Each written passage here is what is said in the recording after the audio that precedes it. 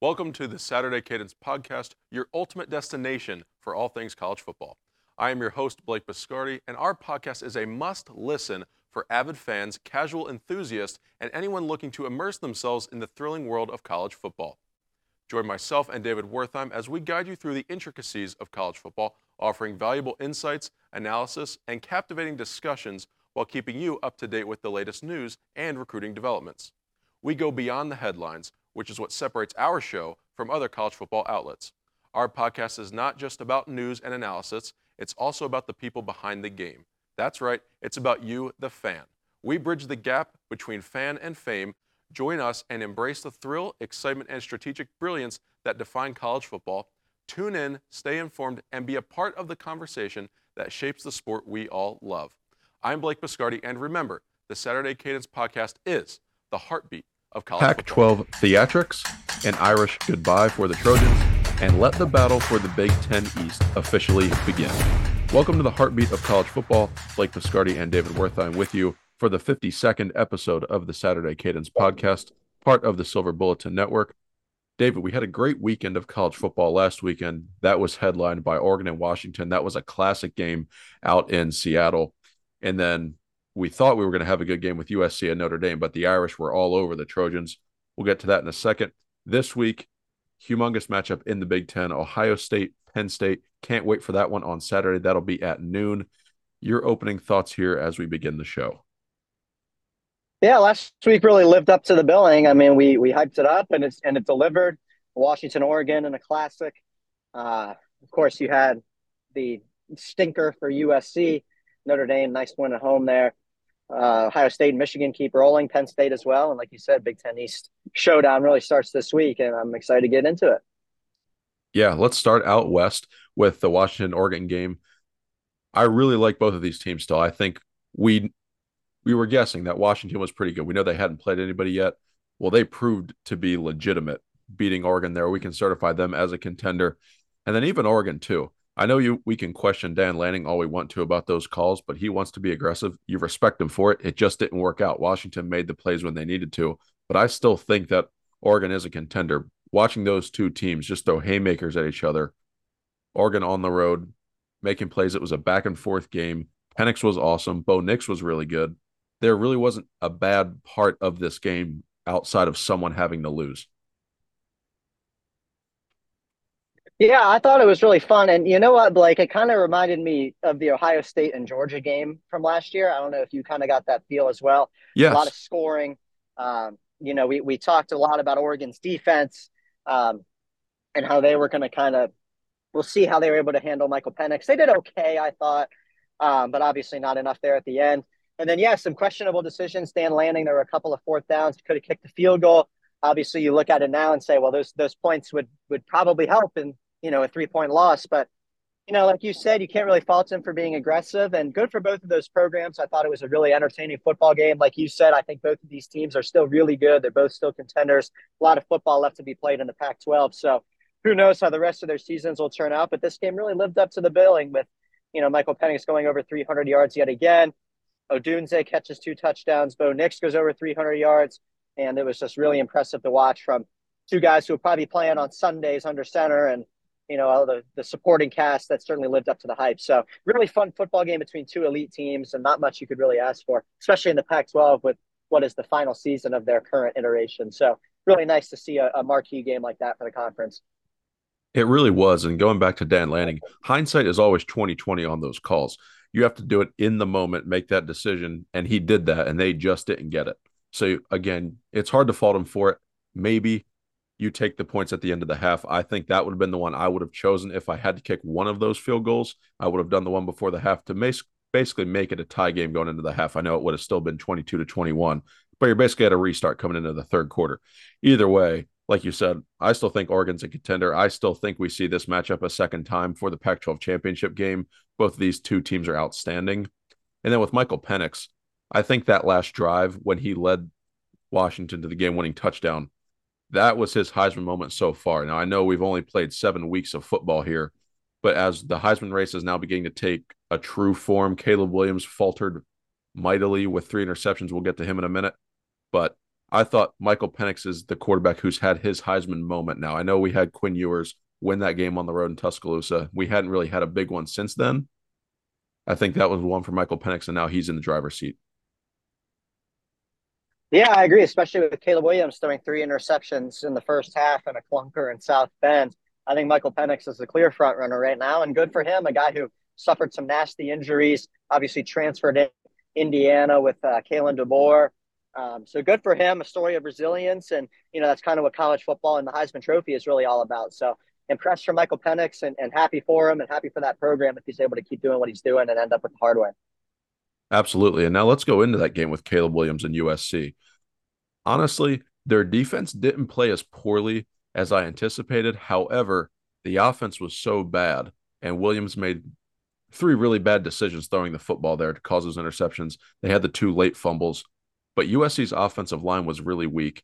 Caleb Williams had those turnovers, and Notre Dame had to work with a short field pretty much the entire night. They only had just over 250 yards of offense, which when you look at a game against USC, like how did you blow out USC with 256 yards of offense? Well, that's easy. When you're +5 in the turnover battle, you don't need to have 400 yards of offense. And Notre Dame did just that. They scored on a couple big plays. They did everything well in that game, and they affected Caleb Williams a lot. And when you saw Notre Dame get into the later stages of that ball game, they were just imposing their physical will offensively and defensively. And we know we've talked about it on the show multiple times that was our cause of concern for USC. But now seeing it on the field, that product against a really physical team on the road, I now think USC is definitely in trouble, and they could be in danger of losing 3 to 4 games because of what's left on their schedule in the Pac-12, having Washington, Oregon, and UCLA still on the docket there, and Utah this weekend. Yeah. No, I think not only this year is USC in trouble, but they're going to the Big Ten next year. And Notre Dame is, I would say, a Big Ten style program. They're physical. They're not For really sure. going to beat you, with huge plays down the field. They're going to drive down the field. They're going to run the ball. They're going to be tough in the trenches. Their offensive line is always excellent. They churn out pro prospects on the offensive line and at the tight end position every single year. And I think that kind of bodes problems for USC. I think, for all the talk about Ohio State's toughness, for example, they went into South Bend and beat Notre Dame. USC turns around, goes into South Bend against a Notre Dame team that has played what? That was their 3rd or 4th night primetime ranked game in a row, and Notre Dame smashed them. And I think that has bigger implications for USC going forward rather than just this year. I think the program and Lincoln Riley really need to this offseason focus on beefing up in the trenches. I know they focus a lot on the transfer portal, and it's hard to get impact transfers on the line. You hear that from every coach across the country because those players just don't leave. They're already, identified and found at their current school. So it's hard to find good talent in the transfer portal to beef up your lines. But USC is going to have to figure something out. I mean, you're right. The defense was not terrible. The problem is that there's no margin for error. So the offense has to basically play perfect in order for them to win the game because there's lack of margin for error on the defensive side of the ball. And yeah, I think it's a problem for USC moving forward. Utah this weekend will be another physical test, so we'll see how they do in that one. But yeah, I think there's certainly big problems in Los Angeles, and we'll see how Lincoln Riley goes about fixing them. What's interesting too is if you listen around the country, there were some people surprised by the result of that ball game. But if you listen to the show here, we told everybody last week that Notre Dame was going to be ready. They were playing at home. I know it was the end of the 4-game ranked stretch that you mentioned, but we knew that Notre Dame was going to be up for this game because it's a rivalry game, and we expected them to physically impose their will on an inferior USC team physically. And then the turnovers just amplified all of those things that we told you. And then the same thing looking at Louisville and Pitt, we called that game with Pitt. We said watching this ball game, that emotional spot for Louisville was going to be the downturn. So if you listen to the Saturday Cadence podcast, guys, we have got you covered on these games. You can trust us no matter what because we've got you every week. So now let's parlay this into Ohio State, Penn State. This is a huge game. It's the biggest of the college football season so far. So we're going to take a pretty deep dive into this for you guys. Going to be highlighted by defense. But David, before we do, what are your opening feels for this game before we actually dive into it and give some stats and metrics for the viewers? Yeah, this will be a fun one. There's a lot of storylines on both sides. First of all, Penn State, maybe their best team in a long time. James Franklin trying to shake off the big game James misnomer. We'll see if he's able to finally win one or two this year. But they got an Ohio kid, Drew Aller, quarterback coming home, a kid that Ohio State passed on kind of late in the game there with Quinn Ewers signed there for a while. They kind of lost out on Drew Aller. So a lot of storylines on that side. And then for Ohio State, similarly, this is their biggest home game of the year. Obviously, they'll have Michigan and Ann Arbor. They played Notre Dame and South Bend. So biggest home game of the year. A lot of Ohio State fans are mad that it's a noon kickoff, and I can't blame them. I think that takes away from the atmosphere. I think really all across the country, we would prefer this to be a night game. I'm sure it's not just Ohio State fans who think that. But yeah, I think it's going to be a great weekend in the Big Ten. I think it's going to be a great weekend for these two schools. I'm really excited to see it play out, and I think it's going to be a good football game. I'd be very surprised if this was a lopsided score one way or the other. I think we're in store for a good one here. Yeah, both defenses are way too good to allow a blowout victory. So when we look at these teams, I think it's safe to say, too, Penn State is the team that's getting more hype coming into this game because we look at Ohio State. They've sustained their first test. They passed it against Notre Dame on the road. But we have some questions about the Buckeyes on the offensive line, only because we've seen them in a matchup game. We've not seen Penn State in a matchup game so far this season. So they enter the matchup with the country's #1 scoring defense and total defense. However, 3 of the opponents that they've faced, though, are Delaware, Iowa, and UMass. So those offenses are very, very poor. So the numbers could be a little bit skewed, but still, I don't want to mistake that for saying Penn State still has a very, very good defense. It is in the elite category. And then you have Drew Aller. So this is going to be his first road start in an environment of this caliber. You know, he went on the road to Illinois. Champaign is going to be nothing compared to the rocking Columbus that you're going to have even in a noon kickoff. That place is going to be loud and it's going to affect him. So how he weathers the storm is going to be very interesting. But I think the stat that stands out to me the most with Penn State looking at this game is, David, do you know how many times that they've averaged more than 5 yards per play this season? If you had to guess, what would that number be to you? I know it's not many. They have had trouble getting big plays. So I don't know, 1? That's correct. It's 1. And the number in that game, 5.1 yards per play. That was in the opener against West Virginia. So when you look at a team like Penn State, the defense is that good, and then they don't really get chunk plays offensively. They're not very explosive on offense. So how does Penn State beat you? Football is a game about matchups. So Penn State is beating their opponents just by nickel and diming them, methodically driving down the field. They're still putting up points, but they're doing it 3 yards in a cloud of dust style, or the underneath routes to Drew Aller. That's what he likes to do. He likes to work underneath in those short to intermediate throws because he's only attempted 12 passes of 20-plus yards this season. 5 of those came against UMass over the weekend, and he was 1 of 5 on those.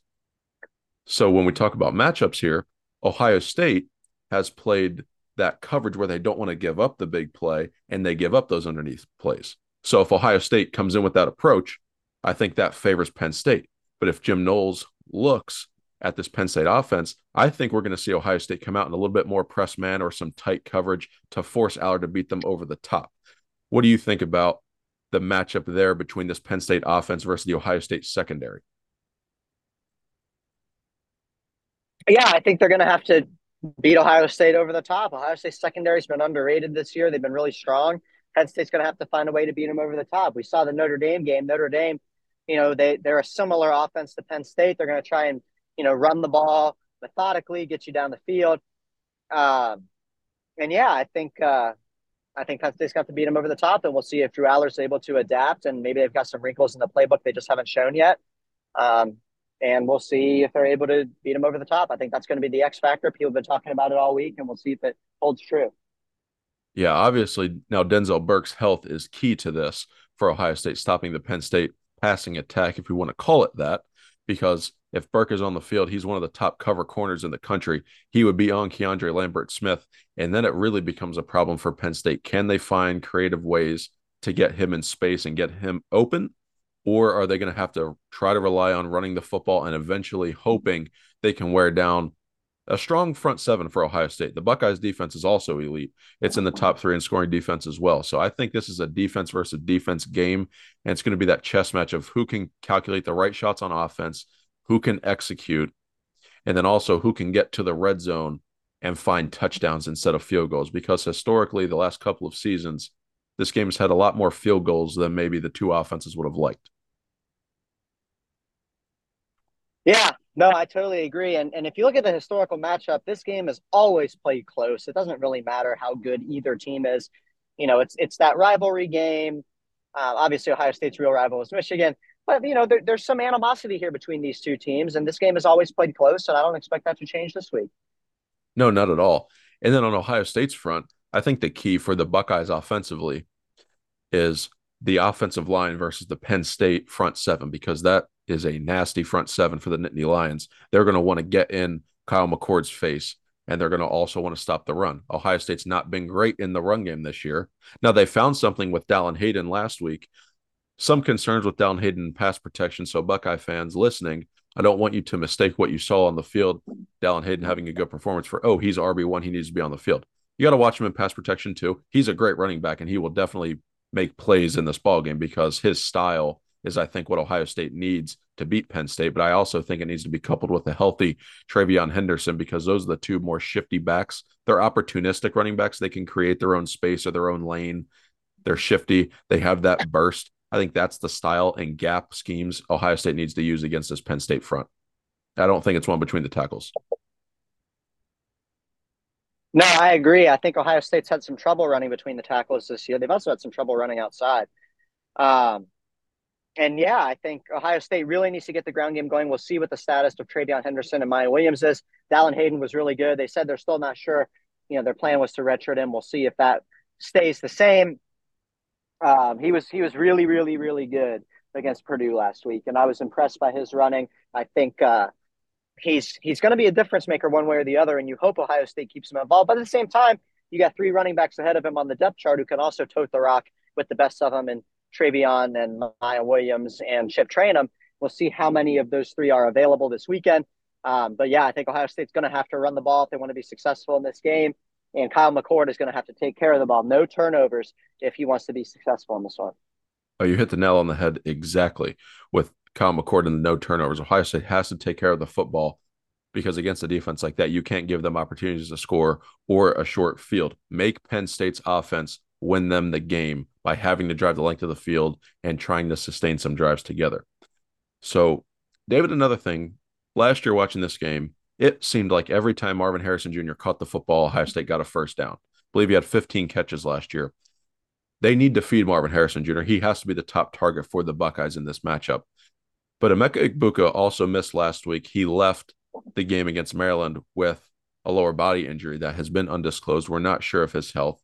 If he's not able to go in this matchup, who can step up for Ohio State to make up for that? Now, I know Egbuka is one of the top receivers in the country, so it's not so much as plug and chug, but Ohio State is very deep at that room. Brian Hartline does an outstanding job, and there are guys behind him. Who can we look for to make an impact if Egbuka is not able to go? Well, the 2 freshmen stepped up last week, Carnell Tate and Brandon Innes, both catching touchdowns. Innes on his first career reception took it, 60-something yards to the house. I was impressed by that. So I think those are your 2 guys. Obviously, Xavier Johnson, the Block O jersey holder, is another X factor who's been in big games throughout his career, played well in those big games. They can use him out of the backfield. They can use him in the slot. So just another chess piece for Ryan Day and Brian Hartline to move around. So I would say those 3 guys are probably the ones you look out for. And then, of course, you have the tight end, Cade Stover, who's been that safety valve now for a couple of years in Columbus. That's just another option. They're deep at the skill positions. Obviously, Ohio State the last couple of years probably has the best skill position players in the country overall. I've been impressed with them. So, yeah, I would say those are your 3 guys. I think so, too. And lastly, David, before we move on to our picks, Ohio State has seemed that there's a lot of pressure on them this year because they've lost to Michigan the last 2 seasons.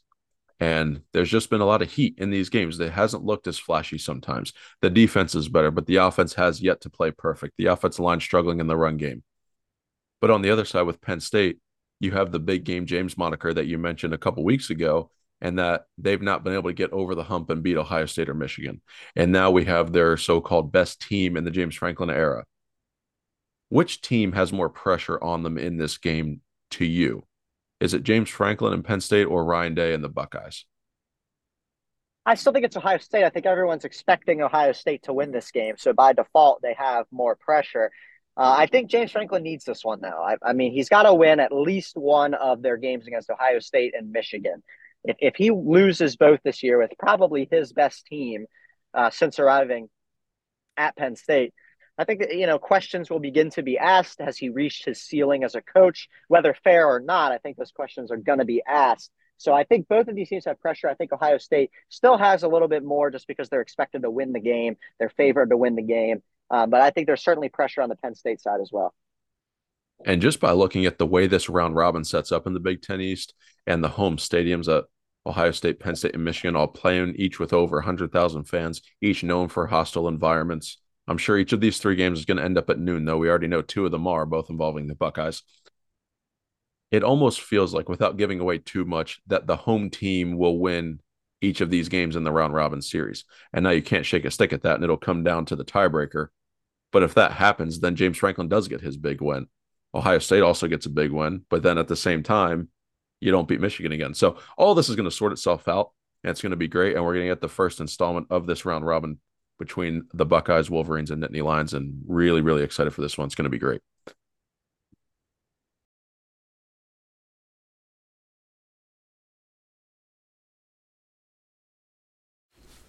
Do you like retro apparel with vintage logos, or do you prefer more current? Either way, Homefield has you covered. They pride themselves on celebrating the history and tradition of colleges and universities across the nation while also highlighting the present day. With over 150 schools to choose from, check out Homefield for all your apparel needs this season. Whether it's a t-shirt, hoodie, or loungewear, Homefield is the only place you should shop for your favorite college apparel.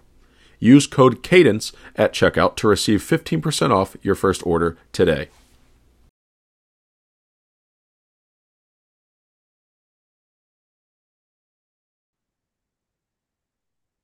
So now let's move into our picks. David, you had a hot week last week, 5-1-1. Obviously, both of us picked the push there with Oregon and Washington.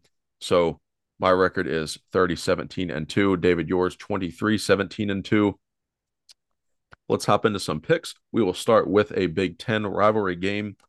This is the Battle of Michigan. Wolverines headed to East Lansing as 24-point favorites against a reeling Spartans team. Who do you like in this game and by how much? Yeah, I mean, this is a tough one for really the only reason that it's still kind of a rivalry game. I'm going to take Michigan here. I think they end up covering. Michigan State, like you said, is reeling. It hasn't been a good season in East Lansing, and I'll take the Wolverines. Right. This game has historically always played close because records don't really matter as much. I just have not seen the right signs of life on the Michigan State football team to lead me to believe they can hang around with a Michigan team that has been likened to an anaconda. They are just beating everybody, and they're not doing it in a way where they're hitting all these big plays. Michigan is just beating you in all three phases of the game, and I think that's what's going to happen. Even being on the road, I think Michigan wins this game comfortably, and they cover that 24.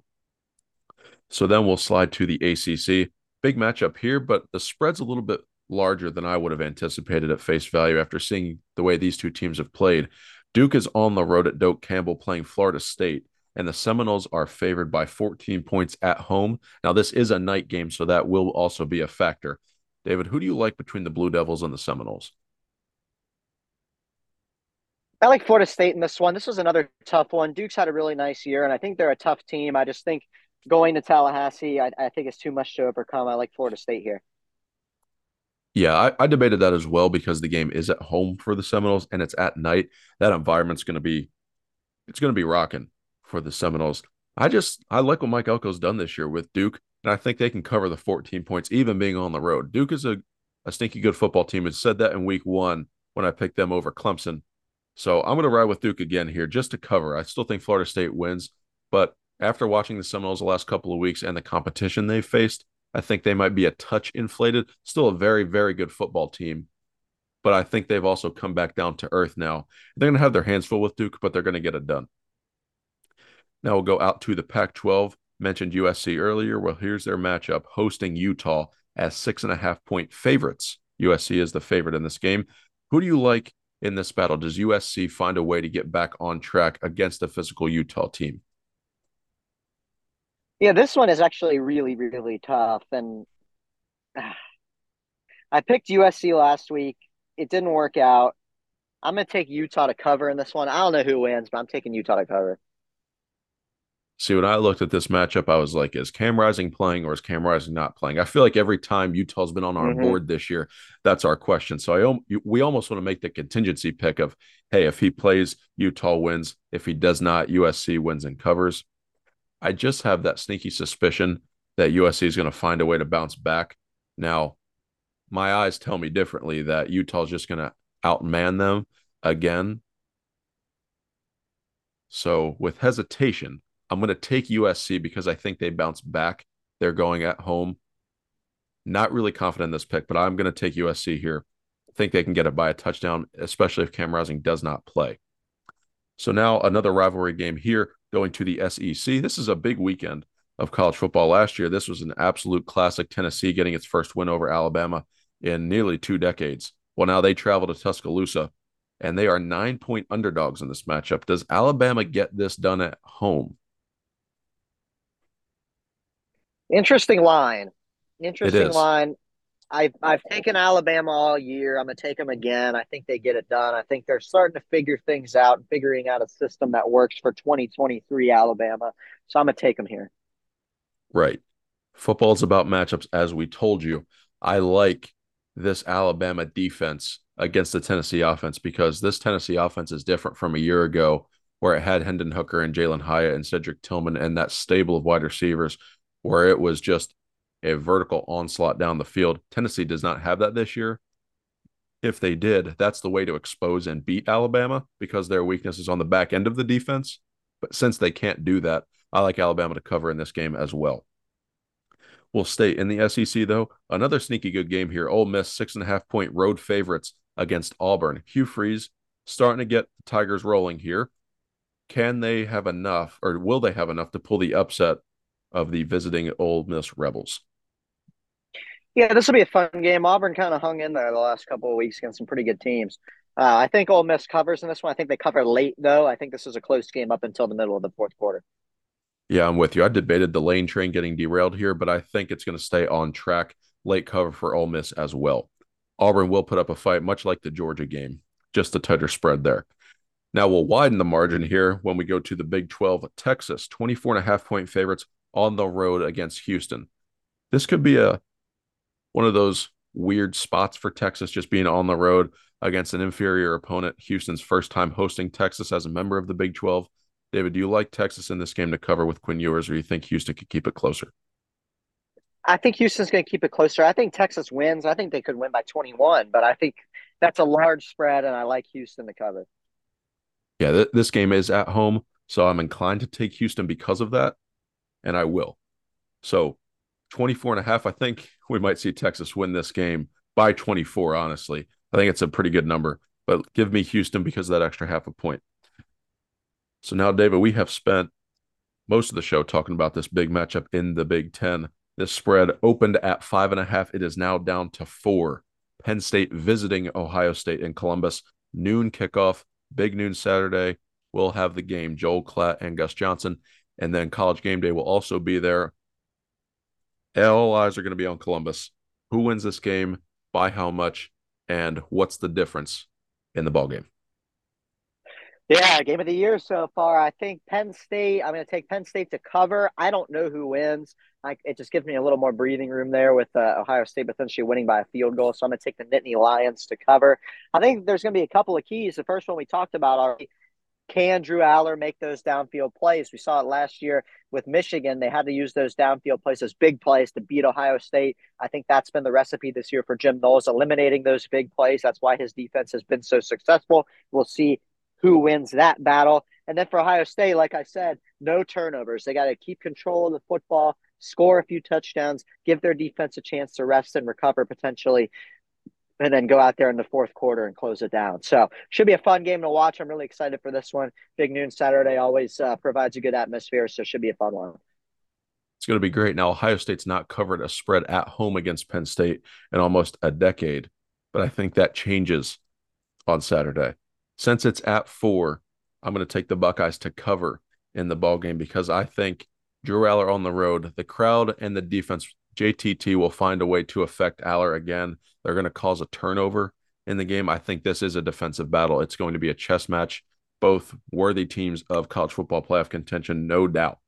I think it looks similar to the way the Ohio State-Notre Dame game looked. The difference for Ohio State is they'll be at home with the crowd behind them.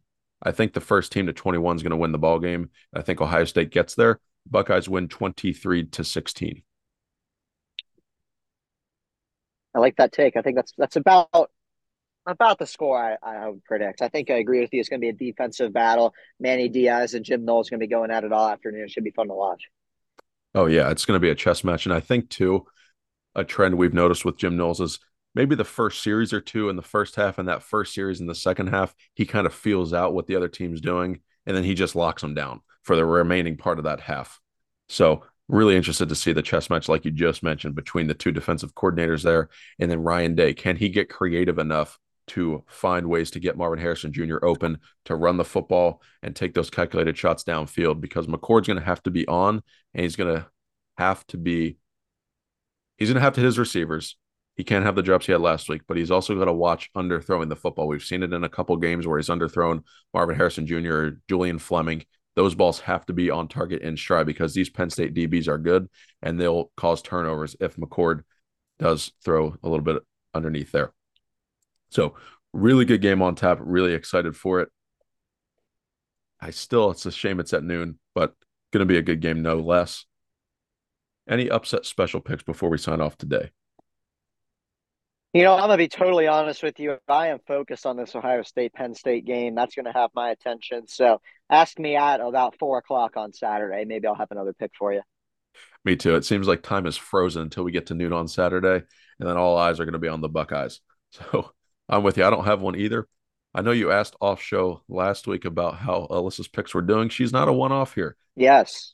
She's not a one-off. So she is sitting at, of the games we've picked that she also picks, we do it on ESPN, she is 20-12 so far. That's good for a 63% clip. So, I mean, we are right neck and neck again.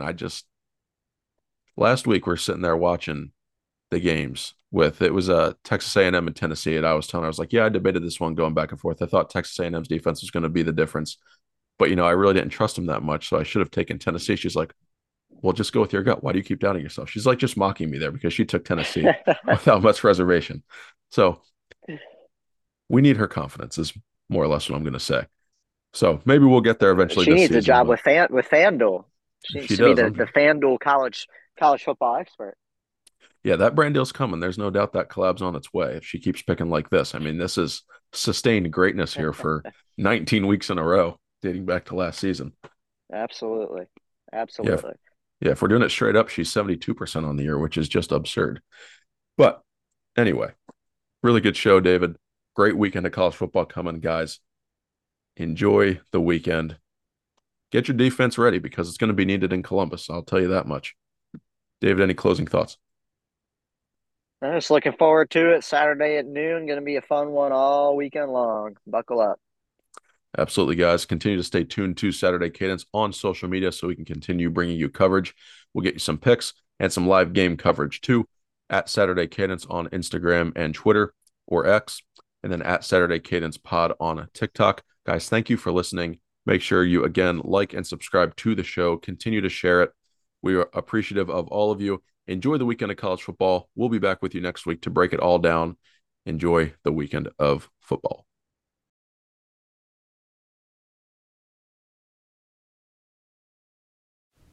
Thank you for listening to today's show. If you enjoyed the episode, make sure you like and subscribe to the podcast wherever you get your podcast, and follow our coverage by tuning into our website, tsilverbulletin.com, and following us on social media at tsilverbulletin on Instagram and Twitter, as well as at Saturday Cadence on Twitter. If you follow those social outlets, you will stay up to date with the latest recruiting news, the latest around college football and the latest just touch points where we can post clips from the show and you guys can continue to digest content in any way that we can get it to you. Also, if you would share the show, we would greatly appreciate that as we continue to grow our audience. Again, thank you guys for listening.